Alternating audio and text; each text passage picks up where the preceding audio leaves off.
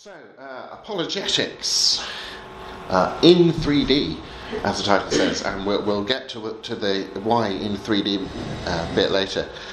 It's a terrible word that we've been saddled with, apologetics, because, of course, in English this sounds like apologising. This is obviously the theological subject that's all about how to tell people you're terribly sorry about being a Christian, and so on.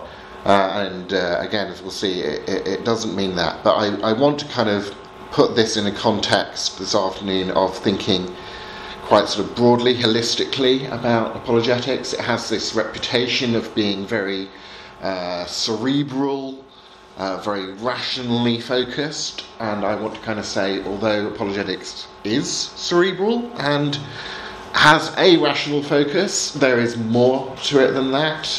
I think it should be stretching and cerebral, but at an appropriate level for each of us.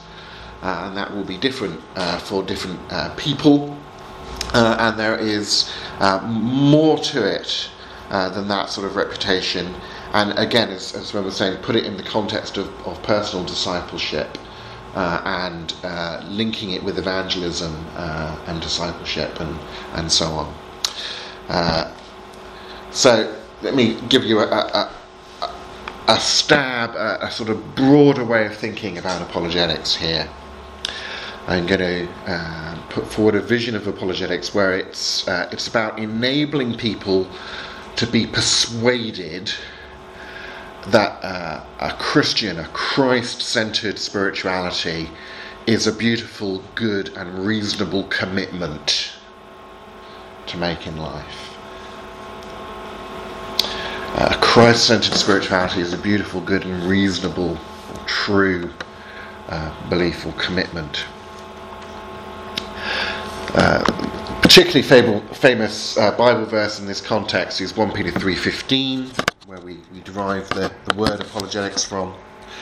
1 Peter 3:15, Peter talking to all Christians in general, says always be prepared to give an answer. And the word translated in English here, the answer in the Greek is apologia, literally a word back. Always be ready to give a word back. Kind of, it would be used, for example, of what your defence lawyer would do for you in court. When your defence lawyer would stand up and give your defence speech. So always be ready to defend yourself by a response, a reasonable, rational response. Give an answer to everyone who asks you to give the reason for the hope that you have. Obviously, hope is Christian in Christ. But do this with gentleness and respect. So here in this very key verse about apologetics, there is obviously something about rationality, but it's in the context of sort of evangelizing, of getting on with people who are sort of saying, what on earth are you following that crucified dude for? Why don't you eat meat sacrificed to idols? That's really weird, man. Or, in that cultural situation of that time, we will get different kind of responses from people in our culture. And also is talking about doing it with gentleness and respect. There's something here about values that flow from our relationship with Christ as we relate to other people as well. Feel free to chip in with questions as we go through and so on. And I will deliberately pause on occasion as well to allow that. Just a quote from Kevin Kinghorn and Jerry L. Walls. I've been reading a book of essays on the Holy Spirit recently. And in their essay there, they say this. God draws us towards a relationship with Him in which we find our ultimate fulfillment. However, the distinction is to be drawn between belief and a relational commitment that's marked by faith. Okay, no problem. So we're talking about belief and relational commitment, faith. The latter is obviously the final aim of the Holy Spirit's work in a person's life. Belief is useful in as much as it contributes to a relational commitment, as it were. So this cognitive element of belief may play an essential role in this relational dynamic, but the goal of the apologist, like the Holy Spirit in this context, is not mere belief. We're not trying to get people to change their opinion about how they would answer a question in the pub quiz when we're doing evangelism or apologetics. Yeah? It's obviously much deeper and more significant than this. It's rather a relationship marked by faith. So biblical apologetics is a holistic, whole person kind of enterprise.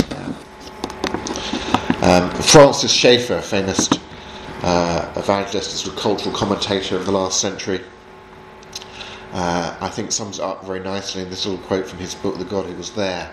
It says, the purpose of apologetics is not just to win an argument or a discussion, although it may involve trying to do that, but that the people with whom we're in contact may become Christians and then live under the lordship of Christ in the whole spectrum of life. So there's no dichotomy between apologetics and evangelism and discipleship or rationality and the rest of life. It's about bundling these things all together. Or a more recent writer, Alistair McGrath, puts things this way. He says, we can't allow Christ to reign in our hearts if he does not also guide our thinking. The discipleship of the mind is just as important as any other part of the process by which we grow in faith. And no, he's not saying he's more important. It's an important part of the process. Above all, we must expand our vision of the Christian gospel. And it's very much talking along, I think, the same lines as someone like N.T. Wright recently has written a lot about how the church has sometimes got a very narrow vision of what we mean by the gospel. It is, well, where do I sign on the line to get the eternal fire insurance? Sign me up. The gospel is Jesus died for my sins, so if I trust in him, I can go to heaven when I die. And that's the gospel. And you say, not really. We've got to expand our vision of the gospel, says McGrath. Apologetics involves enabling people to glimpse something of the glory and beauty of God. Apologetics engages not only the mind but also the heart, and we impoverish the gospel, the good news, if we neglect the impact it has on all of our God-given faculties. We're called upon to demonstrate and to embody the truth and beauty and goodness of faith. Putting it in the context of thinking of the gospel of something, Jesus' main message in the Gospels, the good news, is the kingdom of God is here. The kingdom is amongst you. Come into the kingdom. Bring the life. I am the way and the truth and the life of the kingdom of God within you. You are bringing that kingdom life to earth in you and this community that I'm founding here and now, which will begin now and yes, will ultimately eternally flourish in the new heavens and the new earth, in which all the great things about life here is taken up to the glory of God.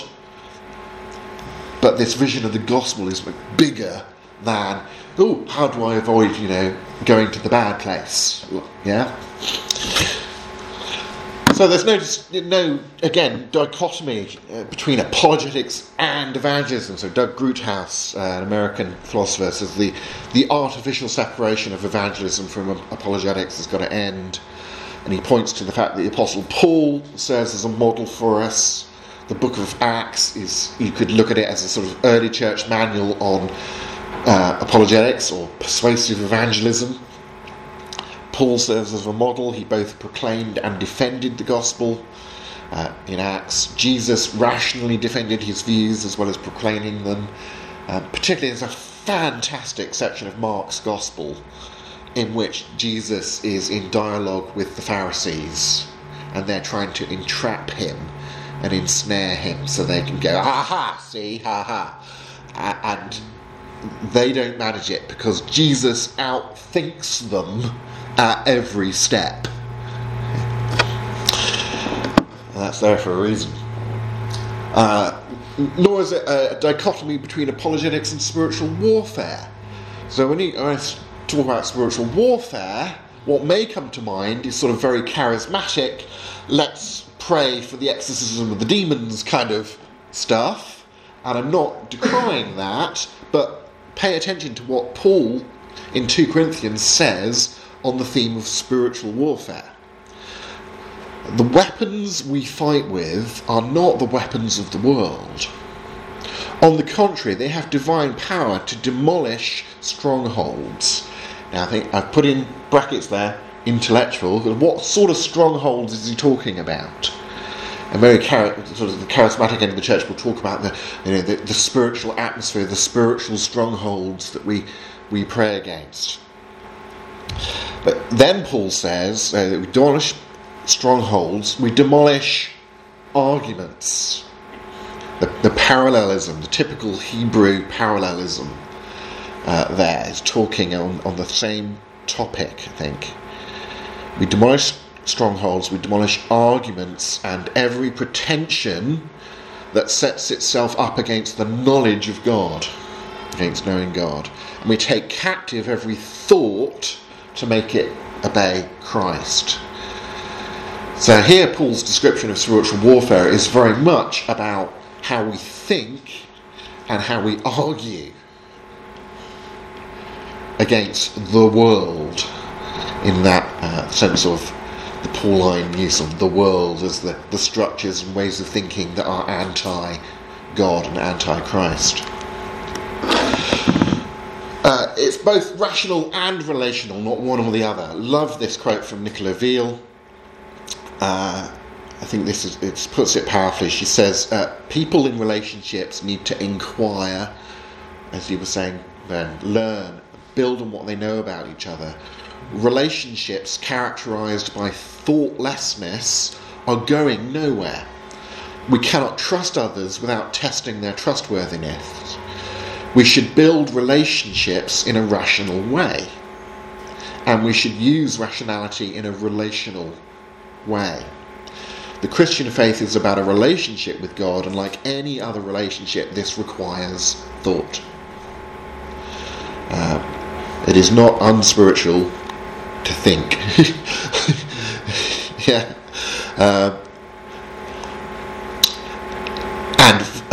Finally, one sort of bit of myth busting. Apologetics does work. Persuasive evangelism does work. The old canon, well, you can't argue someone into the kingdom of God. Well, no, in as much as if someone is really determined that they're going to choose that they don't want to put their faith in Christ, an argument isn't going to force them to do that. As the phrase goes, you can lead a horse to water, but you can't make it drink. But I think, to use a sort of strained analogy, the arguments can certainly make the horse recognise that it's really thirsty. And there is a high price to be paid by not drinking. And so on. Just a quote from, this is a few years ago, a student from Venezuela, of all places, wrote to me. And I was like, well, people have been reading my stuff in Venezuela. As a graduate student of philosophy, I'm an eager reader of your books and online articles, which have been instrumental in my rejection of agnosticism and naturalism, and have contributed strongly to making me a newborn Christian. Okay. Now, no, she didn't say, your apologetics have made me become a Christian. But apologetics and rational argument and so on does, for many people at least, play a key role in their process of conversion, and as I'm arguing, should play an appropriate level role for each of us in our discipleship. If you remind me about again for this point, a case in point here was our recent confirmation service. One of the testimonies given was a guy who's a physics student here at Southampton, who came forward and said, I didn't believe it, and I had these reasons as to why I didn't believe it. And when I wrestled with those reasons, and actually the answers I got, I felt comfortable with, and so I thought, actually, I can believe in this God. Yeah. Yeah. Right. So I started out with a little summary of how I'm addressing apologetics. Here's it a little bit more formally. That's the summary. Here's it a little bit more formally. That's going to give me those 3D categories that we can now work through, because I like working through categories as a philosopher. So I'm thinking of apologetics as the art of persuasively advocating Christian spirituality through the responsible use of rhetoric as being objectively beautiful, good and true or reasonable. And that's going to give us our little 3x3 matrix, and let me address, well, what am I talking about when I'm talking about spirituality and Christian spirituality? What am I talking about when I'm talking about the responsible use of rhetoric, which it's probably a term, if you have heard it, that has a bad association, and these categories of beauty and goodness and truth, rationality, yeah? So, spirituality is a word that gets bandied about. I was watching on Sunday morning, nursing my poorly shoulder at home, nothing much to do apart from watch TV. This entire programme came on TV about, like, walking and spirituality. Like an hour programme of going to the Lake District and walking in the footsteps of Wordsworth, the poet, and how people find a sort of sense of spirituality, connection and communion with nature, and perhaps a sense of God, or, well, if not God, whatever works for you, but as long as you're nice to other people, and looking at flowers might help do that, kind of somehow, like meditating, or like just be aware that you're in the moment, you know. It was sort of pretty insipid stuff, but someone had produced this whole hour of TV about walking in nature and how that was like related to spirituality, and that was like the hook for the programme. So we live in a culture that is really interested in spirituality, but doesn't have a very clear idea of what the heck that is. Well, here's a clear idea of what the heck that is. That is a general idea that different people will cash out in slightly different ways depending on what kind of spirituality they have. So if you think of a spirituality basically as a way of life, a way of relating to reality, it aims to be virtuous, to be good for you, good for society, so on. It aims to be integrative, that it aims to pull the different elements of your personhood together coherently. And it does that via this bringing into combination, into structure together, your worldview, your way of thinking, your assumptions about reality, if you like, your attitudes of your heart. So we often talk about our heart in terms of how we feel about things in this culture, whereas you notice in the Bible, the heart is the centre of you when you choose, or your will with your heart. But attitudes, here I would include, you know, what you commit yourself to, for example. And then the actions that flow out of that. So we have a nice little alliteration of assumptions, attitudes, actions, or another way of alliterating it. Spirituality is the combination of your head and your heart and your hands. Now, different people will put slightly different, perhaps overlapping, content into the head, heart and hands categories there, but basically everyone has a spirituality. It's just that a Muslim spirituality is different from a Buddhist spirituality, different from a Christian spirituality, different from an atheist spirituality. Although there will be overlaps, like this TV programme was saying, you know, all religions basically teach you, you know, you've got to be nice to other people, right? Yeah. Well, yeah, they do basically. don't they? Slightly different ways, for different reasons, and advocate different paths of achieving that, and so on. So there are differences. They're not all the same thing, but there are similarities, and so on. A spirituality becomes a sort of a way, as I was saying, a way of life, a way of relating to everything.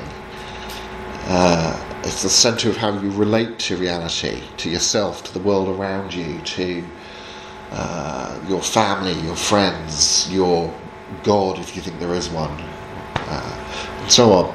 And it becomes a sort of self-reinforcing loop, in a sense, because I believe that there is a God, because I have a positive reaction to that rather than a negative one, I might deign to take part in the practice of praying to God occasionally, because I think that, well, that might be a worthwhile thing to do. But because I engage in the practice of praying, if that becomes habitual in my life, I might well find that starts reinforcing my belief in God, because when I engage in prayer, I might get a sort of religious experience that reinforces my belief that there is a God and about his nature, so my attitudes towards him might firm up, which might make me even more committed to praying, and so on. So when people really commit to a spirituality, it can become something that's very hard to break them out of. Yeah. Now, whether or not they should be broken out of it, I would say depends on whether or not the spirituality is like true and good and beautiful. We'll get there. But this is why it is difficult to evangelise people, because again, we're not just asking them to, could you change your opinion about how to answer the pub quiz? What we're really asking people, we're going to them and saying, have you ever thought about changing the entire way you think about relating and you feel about relating and you choose about relating to everything? Would you like to change your relationship to your boyfriend, your family, your mother, your country, your community, your money, and that is a big ask. And to motivate someone to change from a non-Christian spirituality and to adopt a Christian spirituality, therefore often takes quite a long time and a lot of discussions and a lot of relationship and a lot of love and a lot of arguing and a lot of stuff. Yeah? Now, this concept of spirituality is not something I've just plucked out of the air as something unique to me. I didn't get here first. Here is Jesus answering the lawyer's question to what's the greatest commandment, put slightly different ways in the different Gospels, all of which are referring back to a verse in Deuteronomy anyway. He says that the most important commandment is to love God with all of your heart, with all of your mind, and with all of your strength. Head, heart, hands. Christian spirituality means loving God with all of your head, heart, hands, and loving your neighbour with all head, heart, hands in Christ, through Christ. I can do all things.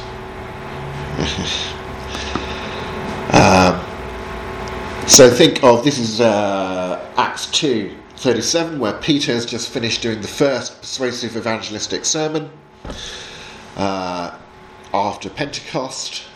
And Luke says, when the people heard this, and that's not just they heard what he said, but they had taken on board the claims, they had believed the truth claims about Jesus and the resurrection and so on that Pete's just been talking about.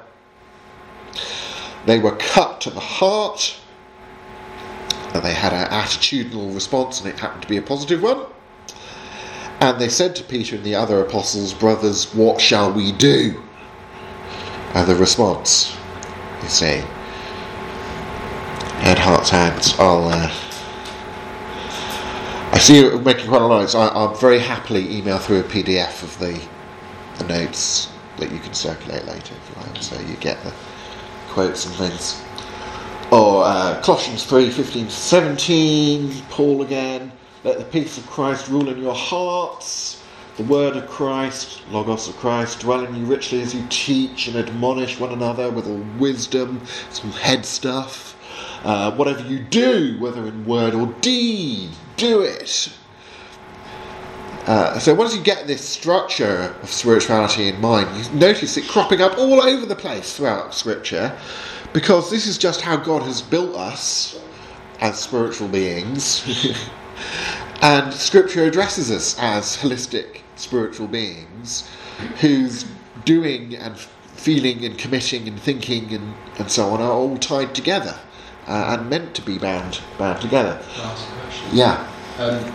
Just like when I was all throughout like this kind of like words come to mind about my perspective on apologetics in the past, but also probably other people's, and the idea of changing your lifestyle for somebody else who's not of a faith background, or maybe on the fence with it, or may not have some of their lifestyle with Christ and some of their lifestyle within the world. Yeah. The apologetic side can come across quite, if all due respect, arrogant in some ways, because you're saying you need to be really forceful in terms of change your lifestyle for Christ. How do you, as an apologetic, come across in a different way, which isn't arrogant? Yeah. That is an excellent question, because you're thinking about, again, 1 Peter 3:15, do it with gentleness and respect. Not do this with a sense of superiority and arrogance. Yeah. It's not stick to will, as people like. Not stick to hit people, is it? Yeah. So, one phrase I just found myself using in a conversation at a conference the other year, talking about apologetics, I suddenly found myself coming out with the phrase, apologetics is a way to love the rationality of your neighbour. And I thought, oh yeah, that's a good way of putting it, isn't it? That's not about being arrogant and sort of using reason as a sort of big stick, as you say, but as a way of saying, you, as a being, I believe, made in the image of the greatest possible being, God, who is, you want to be reasonable and rational and have a reasonable, rational worldview and so on. And I passionately think that I've got that for you, but I'm open to listening to your objections, and you can try and change my mind. But fair's fair, I can try and change yours. But we want to do that for each other out of a sense of we want the best for each other, rather than we want to show I'm right and you're wrong. And I think this comes back to, we'll mention this again, as I say at the end, as beautiful and good and true, that there's this sense of we are all jointly committed to these transcendent values. And we have this sense of we are all seeking spiritual wholeness. And out of a sense of love for you, I want you to have spiritual wholeness. And I expect you to respect me enough for you to want me to have spiritual wholeness. And if we have a disagreement about how we can find that, it's not loving for me to just go, oh, well, I think I've got the right way for you to have great spiritual fulfillment and eternal life, etc. But you've got a different idea, so you go your way, I'll go mine. I don't really care. That's exactly not being loving. It's like saying, hey guys, I've just discovered chocolate fudge cake, but I'm going to keep it all to myself because I think it's really nice, but I don't want you to have any. And you're going, chocolate fudge cake? That sounds weird. I've never had that before. I'm very happy with my toast, thank you. And I'm going, well, how can I convince you to try this? There's like a fine balance between not being too direct and forceful, and also not being cold with it as well. Trying to be hot with your faith. Not being condescending and so on, but that means I'm taking your rationality and your search for truth and wholeness and coherence and so on seriously. And for some people, maybe that means you're taking it more seriously than they do for themselves. and you're trying to encourage them to take this more seriously. That can be some of the hardest situations when you're not the instances when you're kind of in dialogue with someone who thinks, yeah, these are really interesting, significant issues, and we've got a disagreement. Let's go down the pub and have a chat about it. But the apathetic, I'm glad that works for you. You know, I like my yoga. Bye. Kind of, yeah. Yeah, really good question. So this will, of course, map onto 1 Peter 3:15 because the same categories, etc., etc., etc. I can keep going with lots of Bible verses, but I'll leave that as an exercise for you. Rhetoric. That's just political rhetoric, or we would say these days. It has a bad name. But in the classical world, that's not how it's thought of. So let me take you to a little bit of classical philosophy, and then we'll do a bit of Bible. This is, whether or not you looked at anything like this, this is meant to be Aristotle, 4th century BC, Greek philosopher.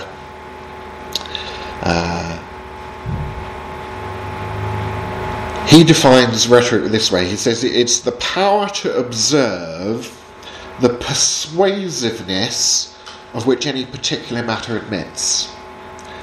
And then he would go on to say, and to help communicate that to other people so that they can recognise what is persuasive about something. So advertising has a bad name because, let's put it crassly, think of like car adverts from the 1970s. What you do, you want to sell your car. You get your car, you put a leggy blonde in a bikini on the bonnet of the car, and that sells the car.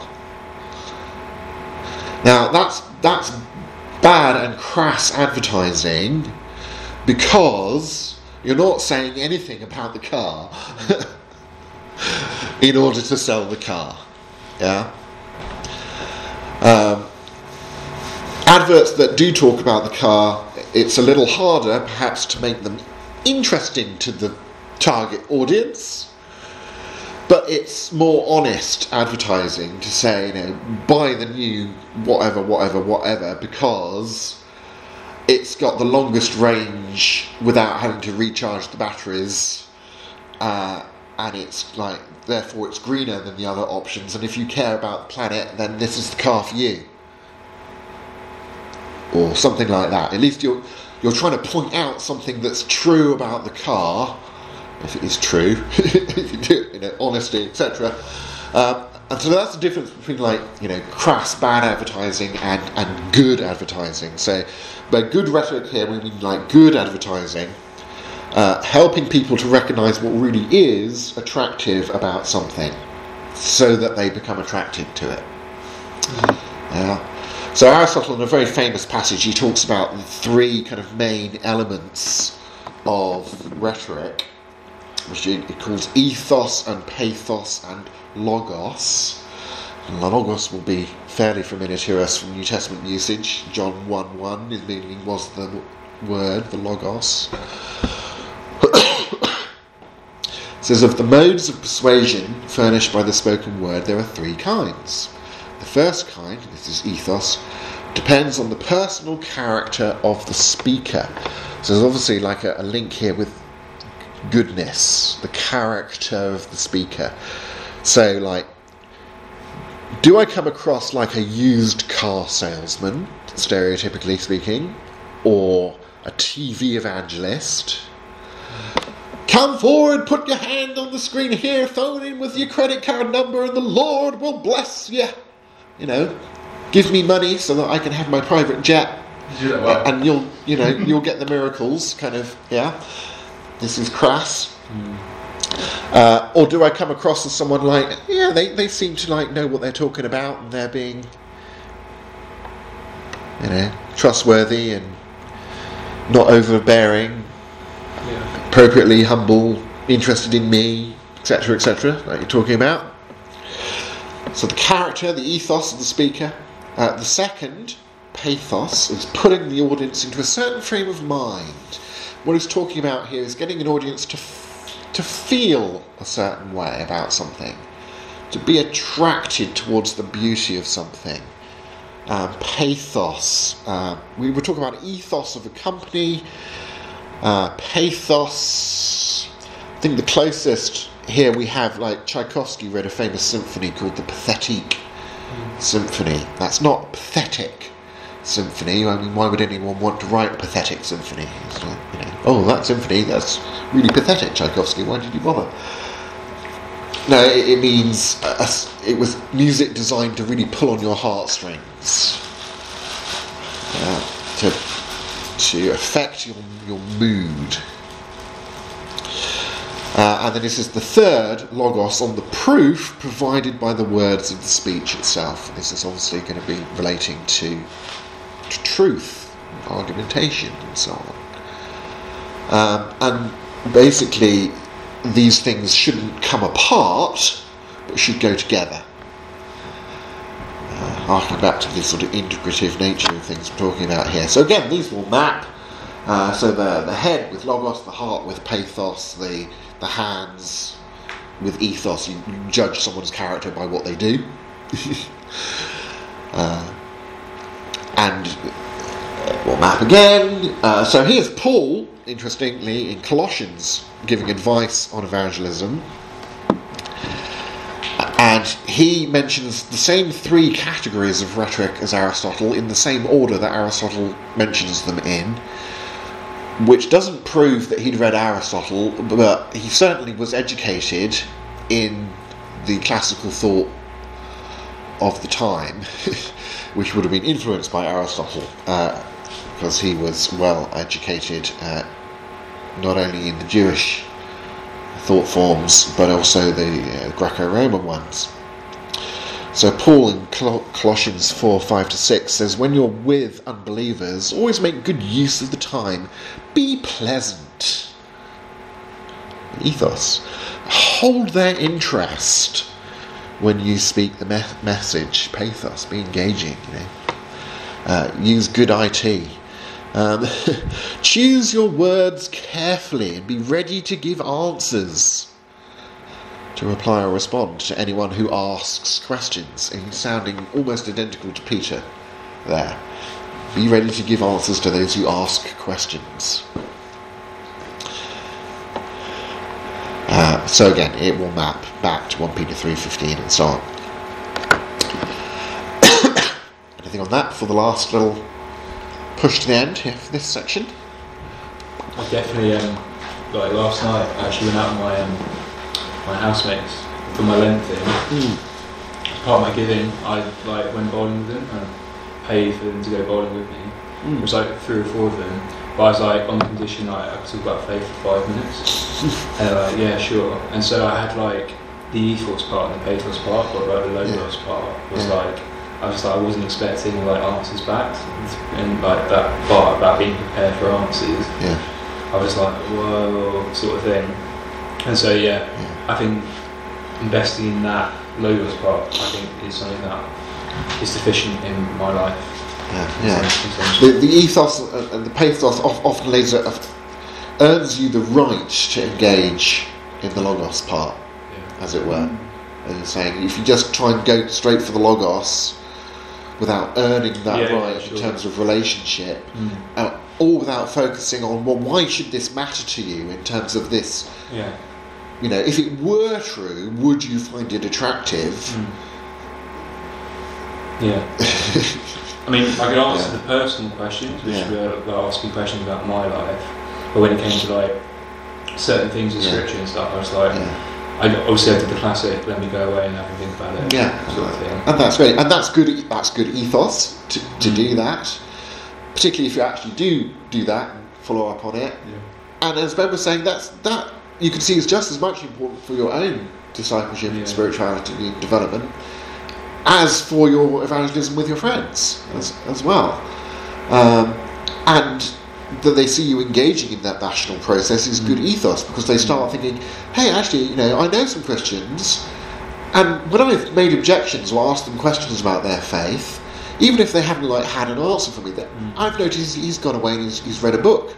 He seemed to be actually committed to thinking about things, making an effort for me, and so on, and thinking and being rational. And I keep, reading these articles by new atheists and whatever that say that the problem with these religious people is they don't think. But I know some of them, they do. Yeah? So you undermine these sort of cultural memes about Christians are just away with the fairies and having faith and stuff. And,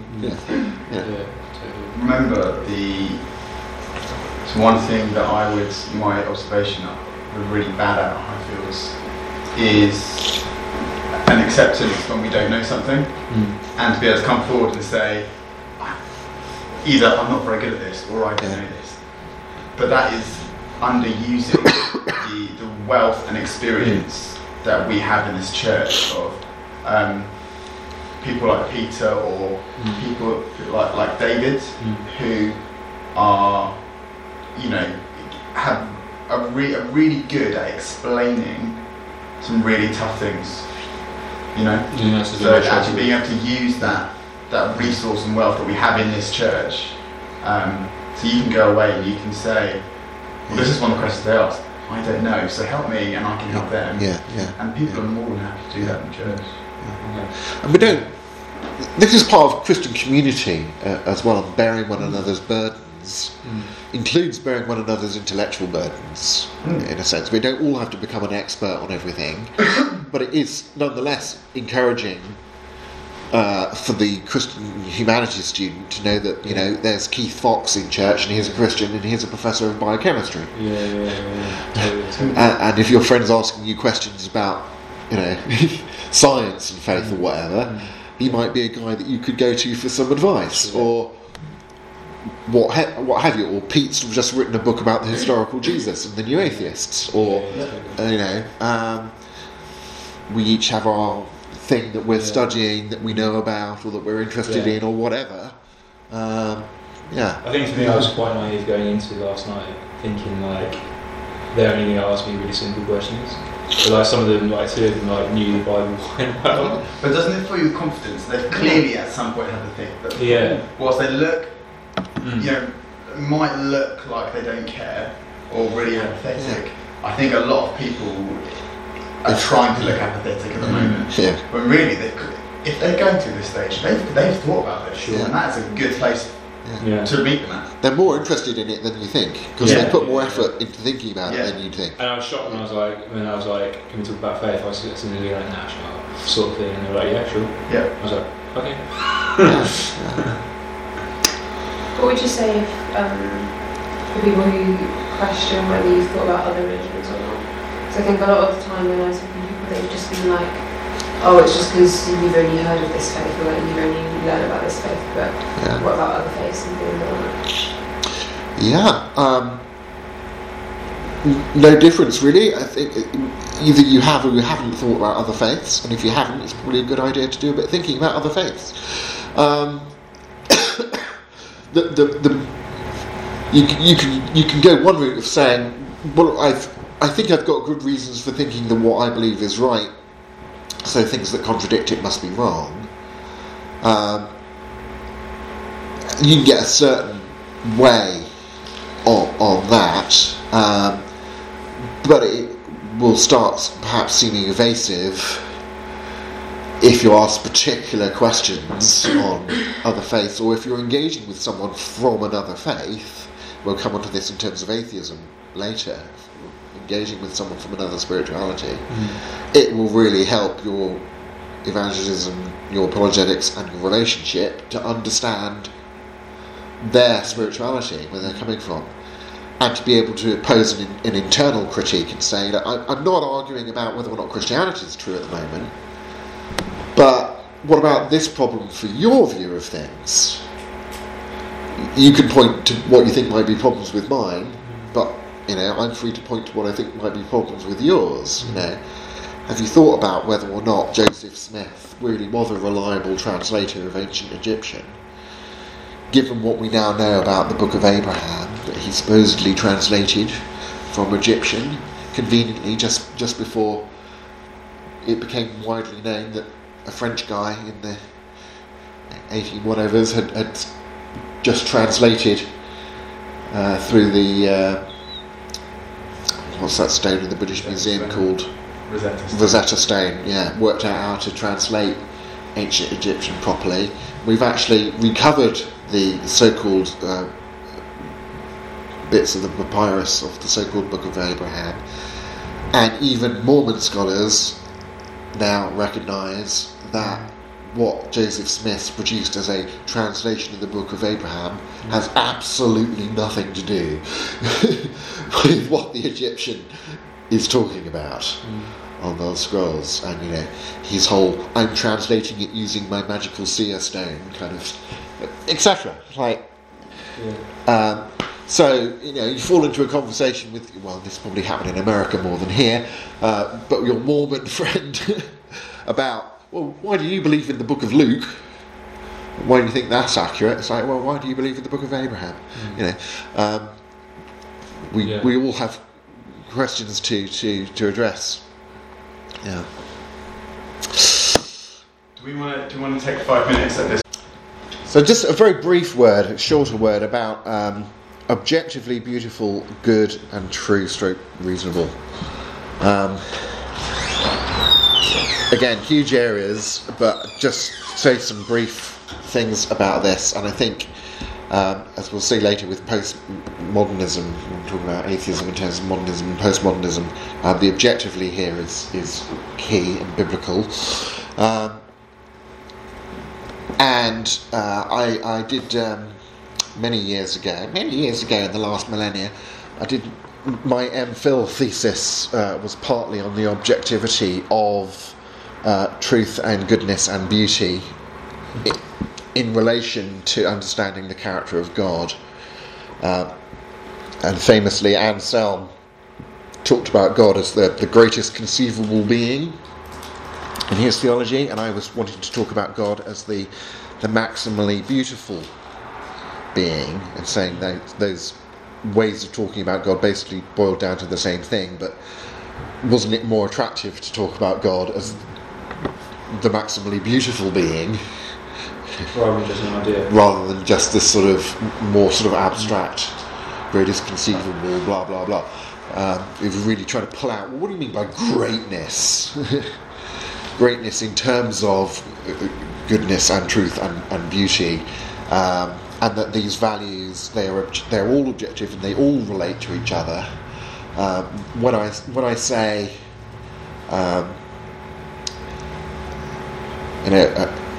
truth and knowing truth is a good thing, and if I'm going to say that rainbow really is beautiful, rather than just I happen to like rainbows, which we're in a subjective way of putting it, I cashed out a beautiful in terms of the tradition, classical tradition. It would say something's beautiful if it really is objectively good for you to appreciate certain qualities that it actually has. It really is good independently of what people happen to think and believe. So it's objective of qualities that it actually has. So to say that something, it is true that it is beautiful is to say it is true that it is good for you to appreciate it. So they're all bound together. That's the philosophy over with.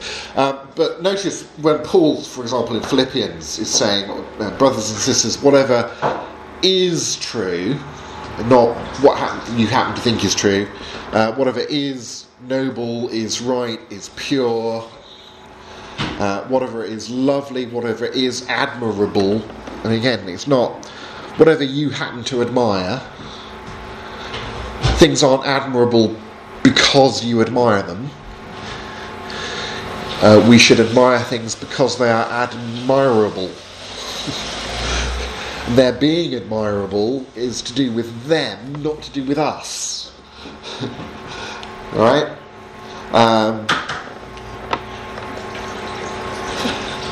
So Paul talks about these values of, I've put them into these categories of good, beauty and true. in a very sort of objective, out there kind of a way, rather than a sort of postmodern, different strokes for different folks, depends on what you feel, what your society believes, kind of a way. Yeah, that's both the classical philosophical way of addressing them and the biblical way of addressing them. Here's a nice quote from the more modern philosopher John Cottingham, Christian philosopher. Talks about these three: truth, goodness, beauty. Classically they're called the transcendental values. And this has nothing to do with transcendental meditation, sort of yoga and stuff, but they're values that transcend the categories between different subjects in a university, and they apply to all the different subjects. We judge things in all these different subjects against these common standards. So truth should matter to a biologist and to a historian and to an actor. Okay. Now the actor's pretending to be someone, but they should be interested in the emotional truth of the performance, for example. So truth matters to the humanities and to the sciences and so on. Likewise with goodness, likewise with beauty. Artists are interested in beauty, but so are cosmologists and pure mathematicians. Like, oh, that's a really beautiful equation, will say the mathematician, and the rest of us will go, what? It's a few squiggles and a bit of what? I'm not talking about the squiggles, I'm talking about the thing that the scribbles are representing. That relationship there, the Pythagorean kind of. And then the artist will go, oh yeah, you mean the Pythagorean spiral with the relationship and the proportions between the things is Fibonacci. That's it, thank you, Fibonacci. Or the way in which Leonardo has arranged the figures in this painting according with a triangle, this and these different geometrical, and it's like, oh, actually, art and maths and science and things aren't all that far apart, in these underlying values, yeah? So John Cottingham, again getting at what unifies these concepts together, says truth and beauty and goodness carry with them a sense of requirement or demand. The true is that which is worthy of belief. The beautiful is that which is worthy of admiration. Back to St. Paul. And the good is that which is worthy of choice, of committing yourself to. And so on. So this is sort of, it's worthy of your belief, your choice, your commitment. You can see how this relates to spirituality. The spirituality is intended to be a way of life about relating to things that is meant to be a virtuous way of relating to things. Then to ask the question, are the things that I'm believing and doing and committing to because of my spirituality, are they worthy of commitment? Are they more worthy of commitment than the alternatives on offer in the marketplace, as it were? Is the kind of key question about spirituality. What spirituality is worthy of my commitment and belief and energies and so on. And so, having gone through those sort of three elements, we get this nice 3x3 chart. Hooray! Da, da, da, where we have the spirituality of your head and your hearts and your hands. Spirituality is known or communicated through three elements of classical rhetoric. So the logos relating to the head, the pathos to the heart, the ethos to the doing, the hands. And these things all need to be judged against these independent, transcendent standards of truth being communicated by rationality to the head, of beauty, of the heart accessing beauty through pathos, of the goodness of the character, of the actions, of the habits of life that characterise the spirituality and so on. And so the idea is that spirituality draws these things together and makes you a more whole person, more holy, what you are in Christian terms intended to be by God as you put on Christ. We put on Christ as when we have the mind of Christ. We develop the fruit, in terms of character, the fruit of the Spirit, and so on. All of these sort of phrases are different ways of relating to how are we coming more to embody the life of God and His kingdom. How are we becoming more like the most beautiful possible being, and the relationships, God's spirituality, if you like. God in and of Himself, again, the Trinitarian theology. God is not a person, but three persons in one personal being. So God includes within analogy His fullness relationship. That means that God can not depend upon something outside of Himself or have to create in order to exhibit relationship or the value of love, for example. If you think about love, a little bit of Trinitarian theology for you. Here's an argument. Victor St. Hugo's argument for the Trinity. You can argue it from Revelation. That's one way. Here's a philosophical way of doing it. So if God was only one person, in order to be the greatest possible being, to be not dependent upon creation and so on, but he was only one person, he could love Himself, but that's the only kind of love that He could exhibit without having to create something else, and therefore that would make Him dependent upon something outside of Himself. But if God has two persons within God's self, God can not only have self-love, but can have love for another, have other love, loving the other within God's self. That's the second kind of loving. Yeah. If you add a third person within God, God can exhibit the great quality of loving with a loved other. So loving oneself, loving another, loving with another. That's a different kind of loving. Let us together, love. And you see now the sort of relationship between the idea of family and so on that is.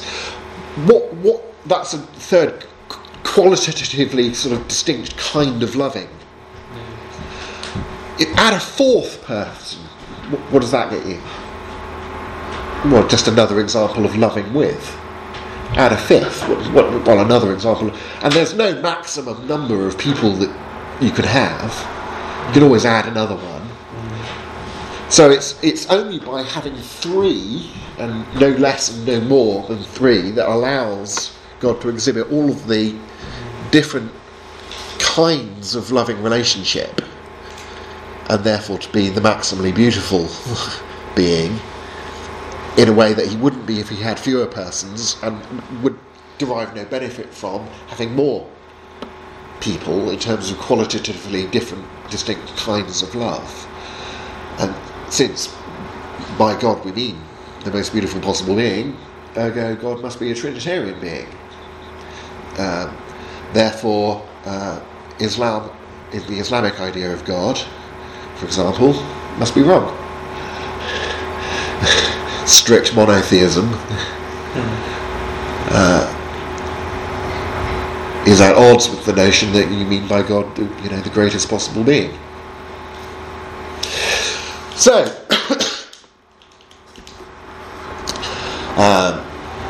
persuasively advocating Christian spirituality, good, beautiful, true, reasonable, etc.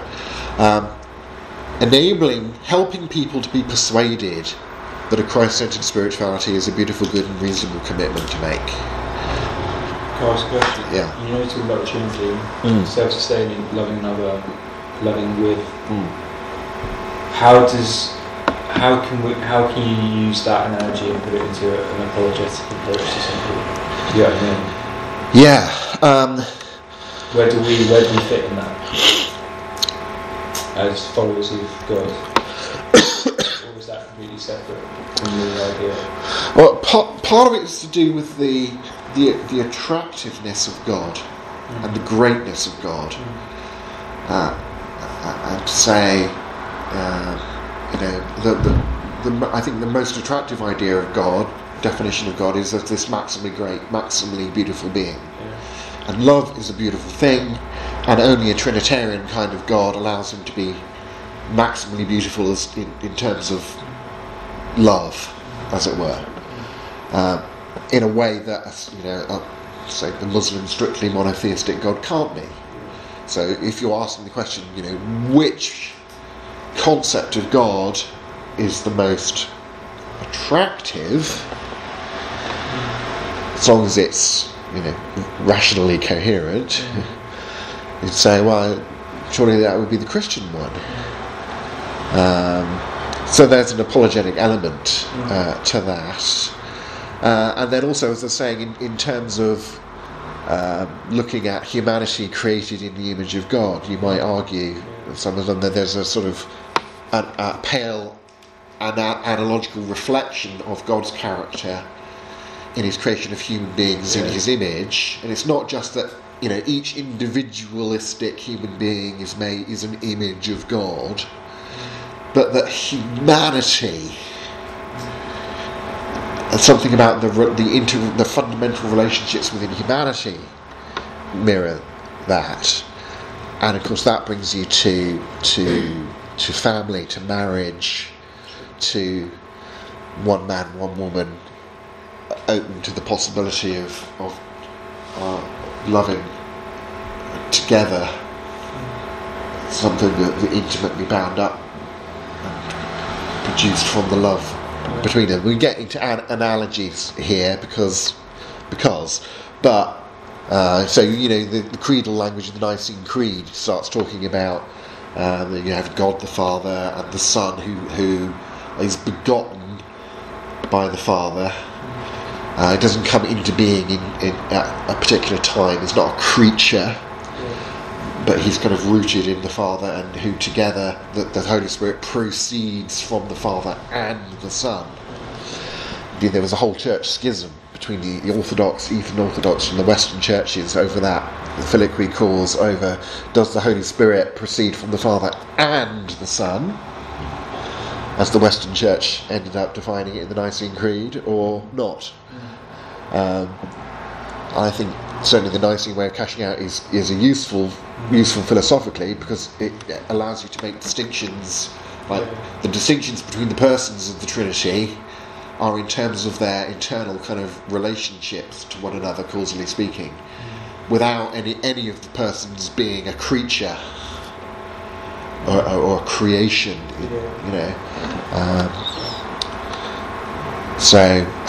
You might argue, I have a paper on the Trinity on Be Thinking, if you want to follow this up, one might argue that you could translate being begotten as being eternally caused by the Father, and proceeding as being eternally caused by the Father and the Son together. And that's part of the loving with, the loving with relationships being kind of cashed out in terms of the internal causal relationships between the members of the Trinity. Yeah. Because it's really interesting, like, listening to it.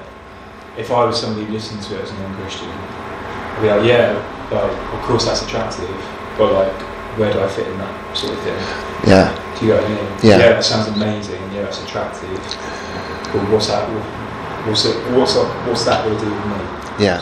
So I would take this back through to how rich the concept of God is, how rich the concept of being made in the image of God is, and what that might imply in terms of the value of love, relationships, family.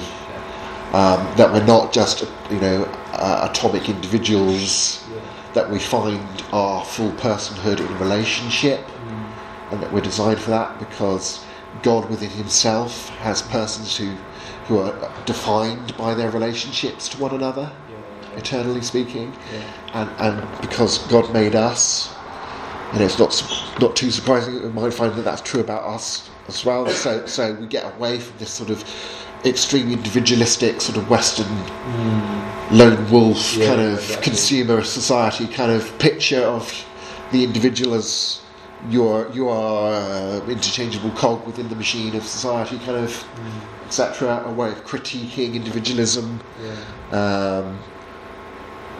And so on. So all sorts of things can flow out of that in terms of sociology and ethics and Good.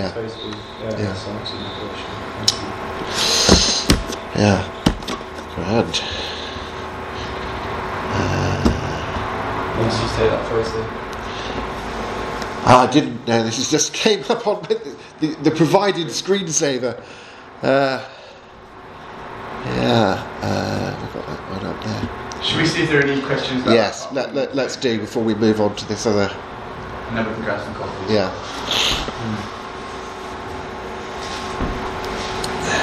And I appreciate. I obviously wasn't in any of your DY sessions leading up to the last one I was obviously in. That looked very different to this one. But in terms of level of content, I'm just guessing this is a bit more content rich than some other sessions that you've had so far, or not? I mean, or is this that you're quite used to? Okay. They're all different. Okay. Brilliant. Lovely. It's taken me back to my frosting days at school. Same. Trying to get my head around it. A-level. Okay. That's good background to have, though. That's good. In a completely open place where we know we are not individually perfect and all-knowing. Questions? Yes. Yeah.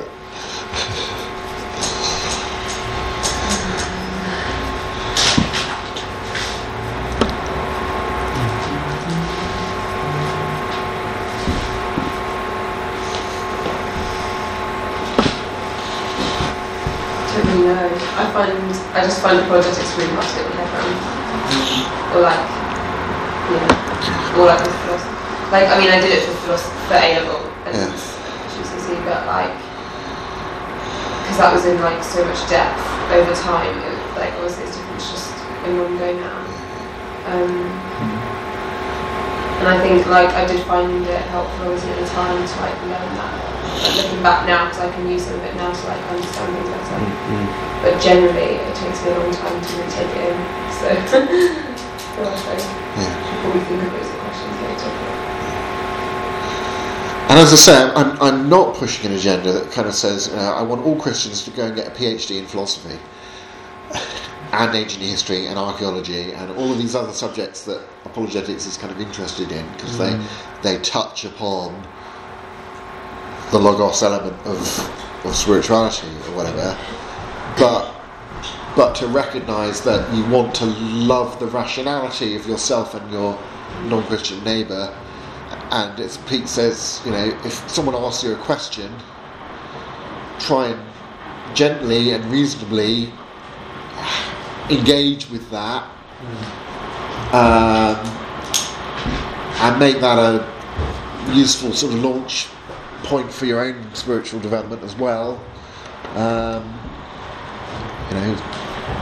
If somebody came up to you and you were leading a session on apologetics and said, Peter, I've looked, I've seen, I don't think there's ever going to be enough proof for me to believe in God, what would you say to that person?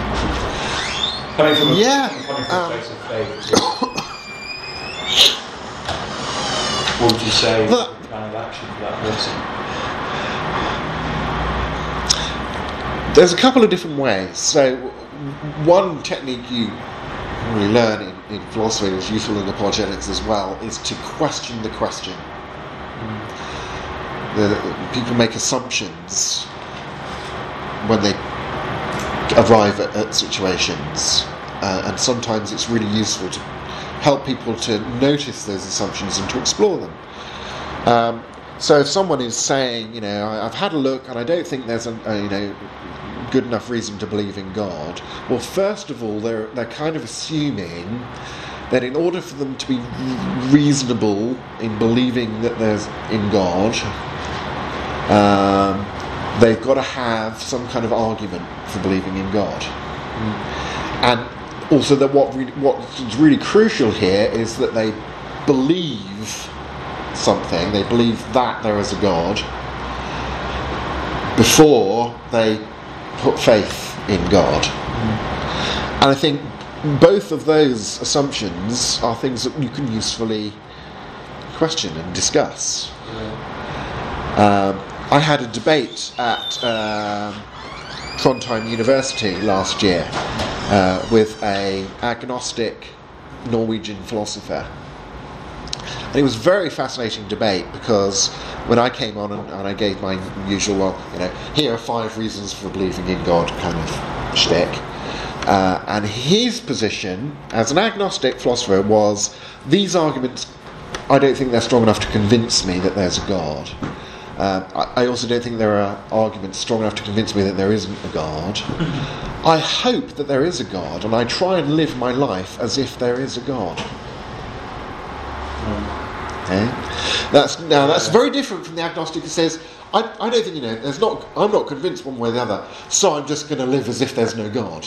You're like, well, why do you flip that way rather than the other way? Because that's about making, am I going to live making a commitment to God if He is there, although He might not be, or am I going to live not making that commitment even though He might be there? Why are these different? There's a whole kind of area. So in the debate, I was, trying to endorse this and say, I think I know my friend is right in a sense that you can start with hoping that there's a God, searching for God, reaching out for God. Maybe down the line you'll come to an experience of God through that search, or become convinced that there are good reasons for believing. But do you have to have a good reason for believing before you start exercising faith, trust, hope, allegiance to God? Is that necessarily the case? Particularly if you haven't got really good reasons for thinking there isn't a God, and so on. So you can get into a whole sort of fruitful area of conversation that also touches on, why do you go this way or that way? Particularly if it's self-admittingly not about, what the evidence shows, as it were, without even getting into, I think I've got better arguments than you. Let me try and convince you. You must not have come across the right textbook yet. Which is the other way to go, of course. So we'd be like, what arguments have you heard? How many arguments for God do you know of? Because I know of at least a couple of dozen. But if you meet someone, even if you've read someone who's they're quite interested in the God debate, and they've read Richard Dawkins' book, and he's got a chapter in there on the arguments for God, and so they know about 3 or 4 or 5 arguments for God and how stupid they are, because Richard Dawkins doesn't understand any of them. It's well, let's just assume that you're right. Richard Dawkins, as some of the his atheist reviewers have said, has completely eviscerated those arguments for God. What about the other 15? Do you think it's almost as though if somebody's explored the seeds and they come to a cliff edge, and I think it's what Kierkegaard says, taking that leap of faith. Do you think that is for somebody who hasn't experienced God before and saying, I don't know what the Holy Spirit feels like, I don't know what God looks like, feels like, is that the rational way of saying, okay, if you've rationally thought about all these arguments, seeked it, then actually and ultimately you have to take that leap of faith? Well, I don't think you're not asking to, and I don't think the Bible asks people to make any leap of bad faith, as it were. We're not asking people to just ignore your reason and just screw up your courage and take a leap of faith kind of thing and ignore rationality. But I would go back with Pascal, Blaise Pascal, the French 17th century writer, is very useful here. I think in kind of saying, if your reason's not against it, there are sort of pragmatic reasons of attractiveness and so on. It might be worth your while seeking at least after God.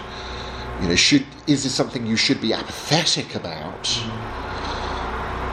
or are there reasons at least to be open to maybe hope that Christianity is true? He said, men fear that religion may be true. The first thing to do is to help them to hope that it might be true, and then show them that it's true, so that their worldly passions don't get in the way of that process or what have you. Again, treating people holistically.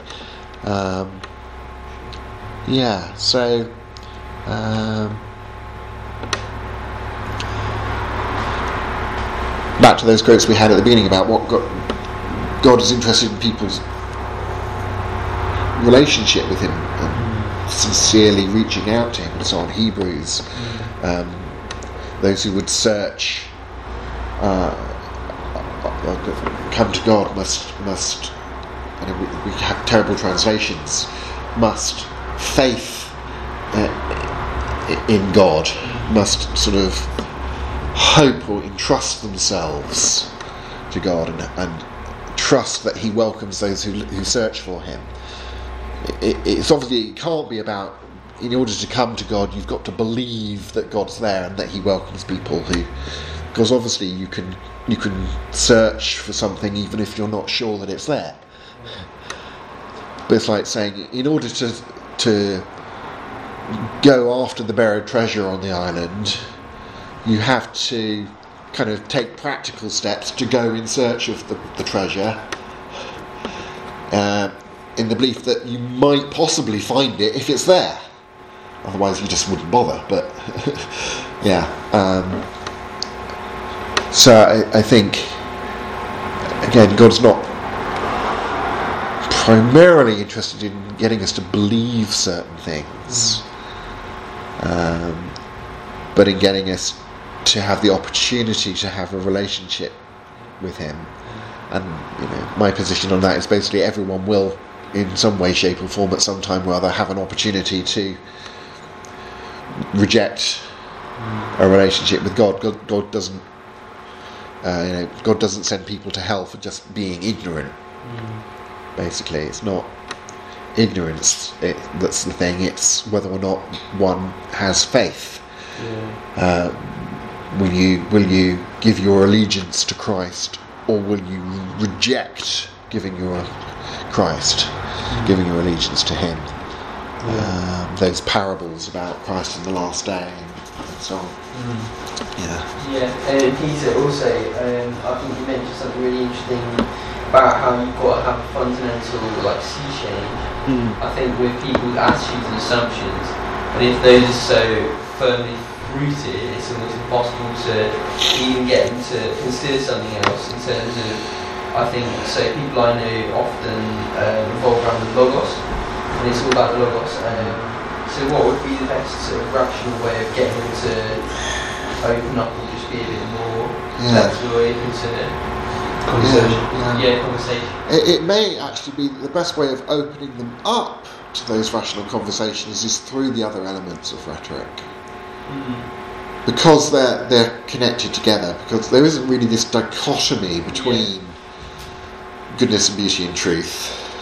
You can often sort of open someone up to a discussion about what's true through, let's watch this film together. That really raises, in a relatable way, this particular issue that connects to some element of truth that I want to talk about, or whatever. Or through that sort of cultural sort of engagement in apologetic, as we'll see, the personal relationship and so on, and also through that internal critique of non-Christian spiritualities and worldviews, helping people to become dissatisfied with the spirituality they already have. Everyone has a spirituality. And Francis Schaeffer would talk about, if Christianity is true, then these other spiritualities will fail to measure up somewhere. Yeah. And you're trying to sort of lovingly put pressure on some point of internal inconsistency or lack of correspondence with truth or something. Yeah. So people become dissatisfied with what they have as a way of motivating them to look for something better. And so it may be a long time down the road before you're talking about, have you considered Jesus? First of all, it may be, you think you're a happy secular humanist, but have you thought about X, Y, or Z? Or how does that make you, feel about this? And can you live consistently with that? And if not, does that point to some sort of problem that maybe Christianity has a solution to? That's a later thing. Yeah. And what about? So you talked about also interestingly about things that are objectively beautiful, good, and true, and how that demands a. What if people's view of God, or I think people I've spoken to, it's not objectively beautiful, good, and true. It's actually often influenced by their view of the church, their view of religion, historically, but it's of naturally a negative view of God, and therefore either just disbelief or just not liking the idea of what they see. Yeah, you went somewhere different than I thought you were going to with that, because they are. That critique is based upon the assumption that there's objective goodness and truth and beauty, and that Christianity does not exhibit those virtues, rather than a rejection of those virtues. Yeah, I think so. There are some people who at least claim to reject those virtues. That's an entirely different issue than those who accept them, but think that. You can't see that Christianity matches up. I think that gives you a good reason not to be a Christian. Those are two different problems. I think it's probably talking about the latter one. Yeah. So I think the major one there is that the onus is on us ourselves and our communities to be good advertisements for Christianity, to embody. It's about the character that ethos.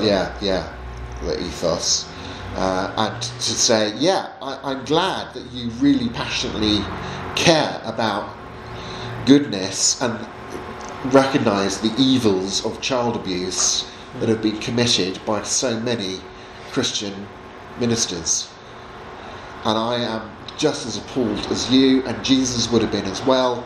Look what he said here about children, and don't put burdens on the little ones and so on. Jesus called out religious hypocrisy, time and time again, and you're right. A lot of religious people, including Christian people, are hypocrites in a sense, because none of us are perfect. We're all a bit hypocritical. I know I'm a bit hypocritical. I'm trying to get less hypocritical through my relationship with Jesus. But I don't claim to be perfect. Actually, I claim to be a sinner who's forgiven by blah blah blah. You get into the, so it's like affirm what you can affirm. And say, you're absolutely right to be appalled. To be appalled by this. But then try and turn that into how that their recognition of that value does actually tie in with what is true and good and beautiful about Christianity. And to say, those people who are doing that, they're not following Christ in as much as they're doing that. So, Do we have any more questions? Grab some coffee. I've got one, but it's quite a general one, so you can probably take it from your perspective. I know you've mentioned about spiritual warfare. But what is the relationship like between the Holy Spirit and apologetics? Because for some people who are apologetic have a very narrow-minded view of the Holy Spirit and its relevance today in the church and its impacting people's lives. Yeah, and of course there are a range of views on these issues, and some contentiousness amongst the different views on that. And I think apologetics is certainly compatible with quite a different range of views on that. I don't think being passionate about apologetics ties you into a particular narrow view And that's not what I'm on that kind of charismatic spectrum, as it were. Totally. Or even upon the sort of contentious Calvinist versus Arminian debates about salvation and free will and all of those kind of things. It's kind of like, I don't know, what's the phrase? Argue with people like an Arminian, but don't worry about it like a Calvinist. Or what kind of, do you guys know the arguments? What's the Calvinism? Do you want to quickly explain? Oh, okay. They're sort of who ends up going to heaven. Calvin says God chooses whether or not people are going to become Christians and causes them to become Christians, and there are some people who don't become Christians, and that's because God doesn't cause them to become Christians. And Arminius says no, it's about whether or not people choose to exercise faith in Christ. God offers salvation to everyone, and people choose.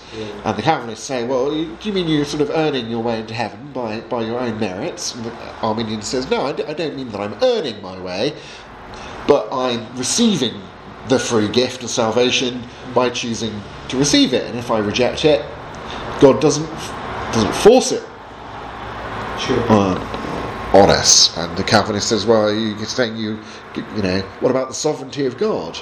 And the Arminian says, well, what do you mean by the sovereignty of God? Not that, surely that God causes every particular thing in accordance with his will, because then you'd be saying, and so the conversation goes, right? But that's the kind of this discussion between free will and salvation and faith and sovereignty and so on, and those complex theological issues there.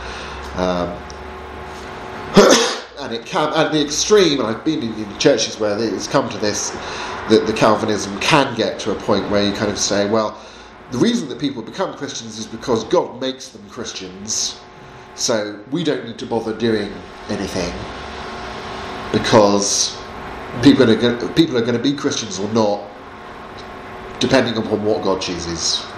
So let's just sit here on our little holy huddle and not bother doing any evangelism or arguing anything or what have you.